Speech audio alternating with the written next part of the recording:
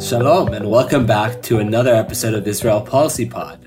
I'm Eli Koaz, Communications Director, recording from Jerusalem. And I'm Michael Koplow, Policy Director, also recording from Jerusalem. Eli and I are actually in the same place. Do you want to disclose where, or maybe we'll leave that for the end? Well, we're in Jerusalem. We wanted to be in a hummus place. We did. We wanted to be at Hummus Ben Sira, which I try to go to every time I'm in Jerusalem, but our schedule is probably not going to allow it this time. That's fair enough. Well, we hope to record a podcast over hummus. It's one of me and Michael's dreams. I've long dreamt of recording a podcast over hummus with you, Eli.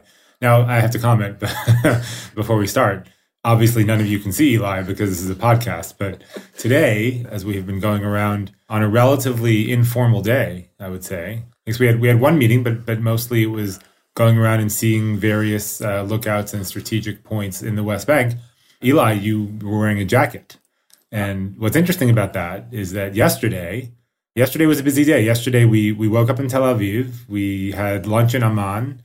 We had dinner in Jericho and went to sleep in Jerusalem. It was a busy day. And we were in Amman and we were at the royal palace of the Royal Hashemite Court. And we met with the foreign minister and we met with an advisor to the king. And everybody else was wearing a jacket. We were supposed to meet the king, I believe, until he saw me without. Well, I think that's why we didn't see the king. Without my jacket. Right. So for those of you, who tuned me out 30 seconds ago, we were in Amman at the royal court and Eli was not wearing a jacket. He was dressed very inappropriately. And you know something else? We were given a very gracious gift. We were given dates. We were. By the foreigner. And I just noticed that in my date box, there were just three empty. Dates. Just three dates. I'm surprised they even gave you dates. And I think in the average box, there were at least like 20. So. I would have given you an empty box. But it's interesting that you think that to make up for your inappropriate sartorial choices yesterday and offending the entire Jordanian government and monarchy by not wearing a jacket, you thought that today you'd make up for it, not by wearing clothing appropriate for today, but by putting on a jacket. So today we visited Bethlehem. It's a city with significance, especially for Christianity. Respecting the place. we met with the former mayor, showing respect to her. Mm-hmm. And you know what? I think it's time to move on because I don't think this is what people are listening to the podcast for. That's probably true. On that note, and please, I know I see that Michael's we have Doritos here and Bamba, so let's keep that for afterwards. Let's talk about one of Michael's, at least, I mean he's taken photographs with her. He's written about her. Ayelet Shaked, former Minister of Justice. I mean, Michael, he is a fan. I don't think he's a fan of most of her policies, but of her in general. And I have a lot of respect for Ayelet Shaked. I think she's I think she's an excellent politician. I think she's very smart.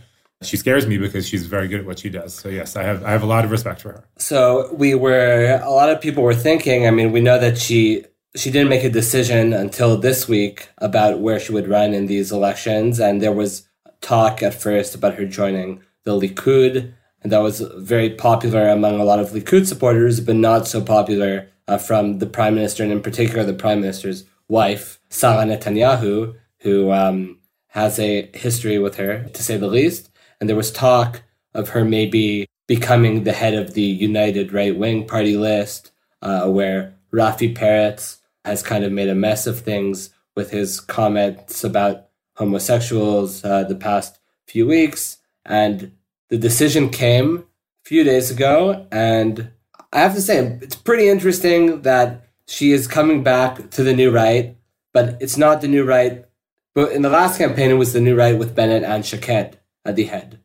Bennett's name has almost been completely erased. His pictures are off all the posters. It's Ayelet Shaked's New Right.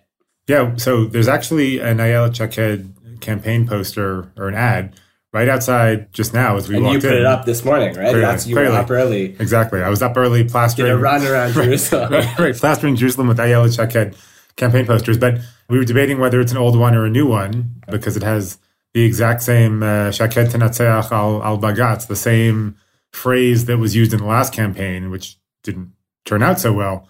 But Eli, you've convinced me that that's actually a new ad. But to go to this point with Bennett, it's a new ad that was, I think it was printed in the last election, but that was the only ad without Bennett. Without Bennett. Right. It doesn't say Bennett, I'm sure if you look over the recycling bins, you know what Israelis is barely recycled. the garbage bins of Jerusalem in the area will find lots of Bennett new right. Right. So Bennett is absent from this ad, and certainly that's interesting. So I agree with you. This is an interesting decision. I think that the best thing for Shaked, for her personally, in terms of her personal ambitions, would probably have been to go to Likud. I don't think it's only Sarah Netanyahu who doesn't want her in Likud. If I'm Gideon Sa'ar or Yuli Edelstein or Israel Katz or Gilad Erdan, and I've been waiting for the end of the Netanyahu era to take the leadership, and the end of the Netanyahu era I think is coming, I wouldn't want Ayelet Shaked anywhere near Likud because she is popular and she's a good politician and she gets along with lots of people, and I think that she would be a prime candidate to challenge for the Likud leadership, perhaps not, the very next time, but certainly in the near future. So I can understand why they wouldn't want her there. With the union of right-wing parties, Sarah Netanyahu played a role in that too, because reportedly she called up Rafi Peretz's wife, or she saw Rafi Peretz's wife last week and urged her to tell her husband not to give up the first spot for Shaked. But even leaving Sarah Netanyahu's machinations aside, I'm not sure that the union of right-wing parties wants Shaked, and I'm not sure that Shaked should want the union of right-wing parties. So let's maybe talk about that scenario, because since Shaked made her introductory remarks as the head of the New Right, there's been talk, a Twitter even exchange between Bezalel Smotrich and Shaked, of Shaked calling for the right-wing parties to meet. Smotrich saying, "I'm free, what time should I come over?" Very friendly exchange. Also, there were reports that Peretz, Rabbi Rafi Peretz and Ayelet Shaked met today. Do you think that's likely that they join up with the New Right in order to ensure that they pass the threshold? I think that if they're willing to join up on Shaked's terms, then they'll probably do it. But we have to keep in mind that the reason Shaked and Bennett left Bayit Yehudi before the last election was because they were really chafing under the strictures of a party that they felt was beholden to the rabbis who, for better or worse, control Bayit Yehudi. Shaked herself is not religious, and you can understand why she wouldn't want to be at the head of a party that had, of course, it's the successor to the National Religious Party, but in some ways had become even more ideologically religious over time. So you can understand why she wouldn't want to replicate that, particularly since now the head of Bayit Yehudi is actually a rabbi, Rafi Peretz. So, but at the same time, I'm sure she recognizes that the New Right was an attempt to kind of expand the appeal of Bennett and Shaked, and it's something where they failed. I mean, they thought they could get votes from, and you could say that was due to, there was kind of an influx of voters that went to the two bigger parties because this really became like a two-horse race at the end, talking about the April elections. But I guess it's a question of, is Shaked going to make the calculation that it's best to be safe and almost go back to what the Bayit Yehudi, even though this would be, I'm sure this would probably be more of a formality, a technical agreement, as opposed to one party. Right. Reportedly, she wants the first slot, and then every alternating slot. So 1, 3, 5, 7, 9 on down.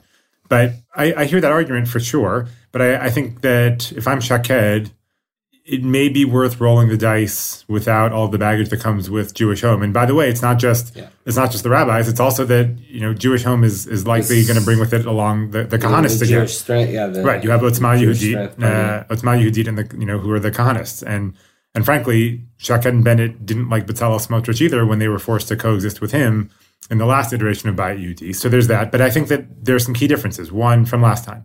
One is that last time Bennett was at the head, and this time Shaked is at the head. And by all accounts, Shaked is more popular than Bennett. And they missed the threshold last time by 3,000 votes. And I'd have to think that Shaked being the number one certainly gets them an additional 3,000 at least. Yeah, so Shaked, I mean, she's in all opinion polls in Israel, she's definitely more popular than Bennett. But there's a question of more popular and voting for are two different things. We haven't seen many polls since Shaked was announced, right. But we haven't seen in the polls we haven't seen a huge change in the New Right. And also this must say something about what even just Naftali Bennett and the look of the party all of a sudden just completely changed face for him. When people go and vote for a party, are they going to vote for a party that's just one thing doesn't go their way, and then all of a sudden they just completely shift because that's what. It's not a sign of political confidence, and I don't know if it's a sign of getting of voters that. I mean, I don't see where they're going to get votes from. I assume that Netanyahu will do the same thing that he did during last election and during the 2015 elections. I assume that it will be a close race until the end. There are really no constituents that she can depend on. She's probably not even going to perform as well in settlements, which are, I mean, the New Right won settlements like Efrat and some other. I could say less extreme, less far-right. Why do you think she won't do as well in settlements? Because most of those, majority of the populations there are national religious. I think Bennett is more popular there than Shaked. Not overall in Israel, but definitely in those areas. I don't think that she's going to lose voters in settlements. Her policies are very clearly favorable to them. She did more for them in the last government as justice minister than Bennett did for them. That's fair, but at the same time, I mean, I'm not going to insult these particular voters, but I think they're more comfortable, a lot of them voting for a man. They're more comfortable voting for someone wearing a kippah. I think that the voters who are inclined to hold those views and vote that way, my guess is that in the last election, they voted for the union of right-wing parties anyway. I think that the voters who vote for Bennett and Shaked are overwhelmingly people who live over the Green Line, but I think that the ones who voted for them last time are not the hardcore ideological ones on the religious spectrum.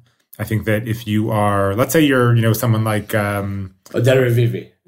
I mean, forget about Oded Revivi. I was going to say Danny Dayan, right? Okay. So Danny Dayan, current consul general in New York, who happens to be a wonderful guy, even though we do not necessarily agree with his political views. Before you this, agree that Israel should exist. This is common ground here. Israel should be a Jewish state. There's a secure state. I'm not going to go into the democratic part. There's certainly common ground, and as I said, Danny Dayan is truly a mensch. Yes. But before he was consul general in New York, he was the head of the Yesha Council, and he's the kind of person who I think would be attracted to that party, whether it's Bennett or Shaked. And I think that you're right. He himself is not Dati, and he cares about the settlement as an ideological issue, not as a religious issue. I think that those types of voters probably voted for Hayamina Chadash last time, and I don't think that they're going to desert it because Shaked is there ahead of Bennett, and I think that Shaked picks up other voters who like her on other issues. So I think she might, but I'm not as confident as you, as this means they're 100% if they run alone. I'm not saying they're going to run. No. I'm not saying they're going to run alone. I'm just saying I think there are arguments. There are arguments for them to run alone. Assuming they run alone, I don't think it's a sure thing that they'll pass the electoral threshold. I think it will still be very close, but obviously we'll have to wait and see what happens. The party lists close on August 1st. I think that's a good point for us to transition. Are you not going to eat the Doritos, Michael? Go ahead, pass that. I'll just have you're going to eat the Doritos on a podcast? I apologize. Right. For anybody who's listening to the crunching in the bag wrinkling. Michael, what's your favorite? Is this your favorite flavor? Am I eating Chametz Charif Doritos? Oh, yeah. That's Do they have Chametz Charif in North America? I don't know, because Doritos in North America are not kosher, so I don't bring them into my house in North America. But here they are, so you know. But I have to tell you, I was here last summer, and my kids are. I don't think anybody can hear what you're saying over your crunching. I was here all last summer, and with my family, and my kids are huge fans of Doritos. They bought every single flavor available. I don't particularly like. For the entire year, you make your kids suffer, make them go Dorito-less. Every time I'm here, they ask me they ask me to bring them back Doritos. Also, I think you may look up. I think Doritos there may be a Dorito that's kosher in Canada. Is that right? One flavor is that right? Yeah, so you're always welcome. Thank you, Eli. But I have to say, I sampled pretty much every flavor of Doritos last summer. I mean, this is not really my type of snack. As you know, I'm more of a chocolate kind of guy. But Chametz Charif Doritos, as I've learned, are the only flavor that I actually like. So, yeah. Well, yes, it is very... Very chamutzi and charifi. Very, yes. Chametz Charif. Yes. Spicy, sour. Right. Sour, spicy. I don't think you can market that. In the U.S.? I think they'd have to change the name. So we'll take a break from the spicy, sour Doritos and talk about the left of the Israeli political map. Last week, I did a podcast with Evan, and we talked about Orly Levy and joining up with the Labour Party. Orly Levy starting out in Israel Beitenu, Avigdor Lieberman's party, and ending up with with Labor after failing to pass the threshold last elections with her Gesher party. So it's kind of, let's just say that before there were talks of this big merger on the left between Meretz, Ehud Barak's new party, the Israel Democratic Party, and Labor. Labor has kind of left that conversation because the decision to join up with Orly Levy is clearly a sign that they're going to take the route of making themselves a party based on social issues. It's going to try to appeal broadly to a lot of periphery towns, and obviously joining up with Meretz and Barak would not be a popular move if that's the route they want to take. What's your take on what the other two parties do? Do you think Meretz are going to join up with Barak in order to make sure both parties pass the threshold? Or do you think that they'll run independently? A lot of people spoke about the problem for Meretz that if they were to join with Barak, Arab voters, which were key to Meretz passing the threshold in the last election, will defect to other parties because of Barak's history with Arabs during his time as prime minister and in the army. And even today, Isawali Frij, who's a Arab MK for Meretz, he's been speaking in favor of some sort of merger, and he said it's important for Barak to kind of talk about what his past experiences with Arabs. And Barak actually apologized for what happened in 2000 when a few Palestinian citizens of Israel, Arab Israelis, were killed in a protest in Israel when he was during his time as prime minister. So Barak apologized literally, I think it was like 30 minutes after the statement came out. So Barak's clearly interested in this merger. The last few polls since this Orly Levy, Amir Peretz, Avodah link up have had Barak under the threshold, maybe slightly above in a few. So what's your take on this? There are a lot of variables here. I think in a perfect world, Meretz would prefer to merge with Labor. I'm not sure if they still see that as viable after the Orly Levy move. And even more so, reportedly Orly Levy gets a veto on any future mergers, and I don't think that she's interested in running together with Meretz. As you point out, there are very clear signs that Meretz and Barak now want to merge. Certainly Barak seems to want to. I think that on balance, it probably makes sense for Meretz. And we were, you and I were debating this earlier in the week. Too bad we weren't recording it, about whether Meretz benefits more from bringing in Barak and losing Arab voters, or whether they benefit more from trying to attract more Arab voters and not bringing in Barak, because who knows if Barak is even going to be over the threshold. At this point, if this apology works, they're probably better off going with him. But there's another variable here, which is that Stav Shafir has been threatening to leave Labor and take her supporters with her. She's seen taking pictures with Noah Rothman in a meeting, who was Yitzhak Rabin's granddaughter, who was one of the first to join up with Barak. She's continuously spoken out about how important mergers are on the left. That's what she ran her campaign, her Labor leadership campaign on. Right, and she has said that if Amir Peretz does not pursue a merger with both Meretz and Barak, and there isn't this big left-wing merger, then she's going to leave Labor and take her people with her and go over to Meretz. And we're now in this... Go over to Meretz or potentially Barak? I'm sorry, potentially Barak, and then presumably join together with Meretz. And we're now in this bizarre place where there's an actual possibility in my mind that if all this happens, that the Barak Meretz list will do better than Labor, which... Or it would not. It would just be Amir Peretz and a few, and Orly Levy would be a completely different... Meretz would pretty much... Become Labor, right? Barak Meretz is kind of known for doing, just kind of a new party and just taking as many as he can. Right, yeah. and I have to say, I've been literally critical of Avi Gabay from almost the day after he became the head of Labor. I had no opinion. Of course, Eli, you had no opinion. You didn't. You certainly didn't think he was the savior of Labor. If people go back through podcasts and things that you've written for Israel Policy Forum, you won't find Eli on the record at all saying things like that. I'm certain that I won't find that. No, but in all seriousness, Avi Gabay was a historic disaster, and I was certain that it didn't matter who won between Amir Peretz, Stav Shafir, or Itzik Shmuley. Whoever it was going to do better than Gabay and leave Labor in a better place. And frankly, I don't understand what Amir Peretz is doing.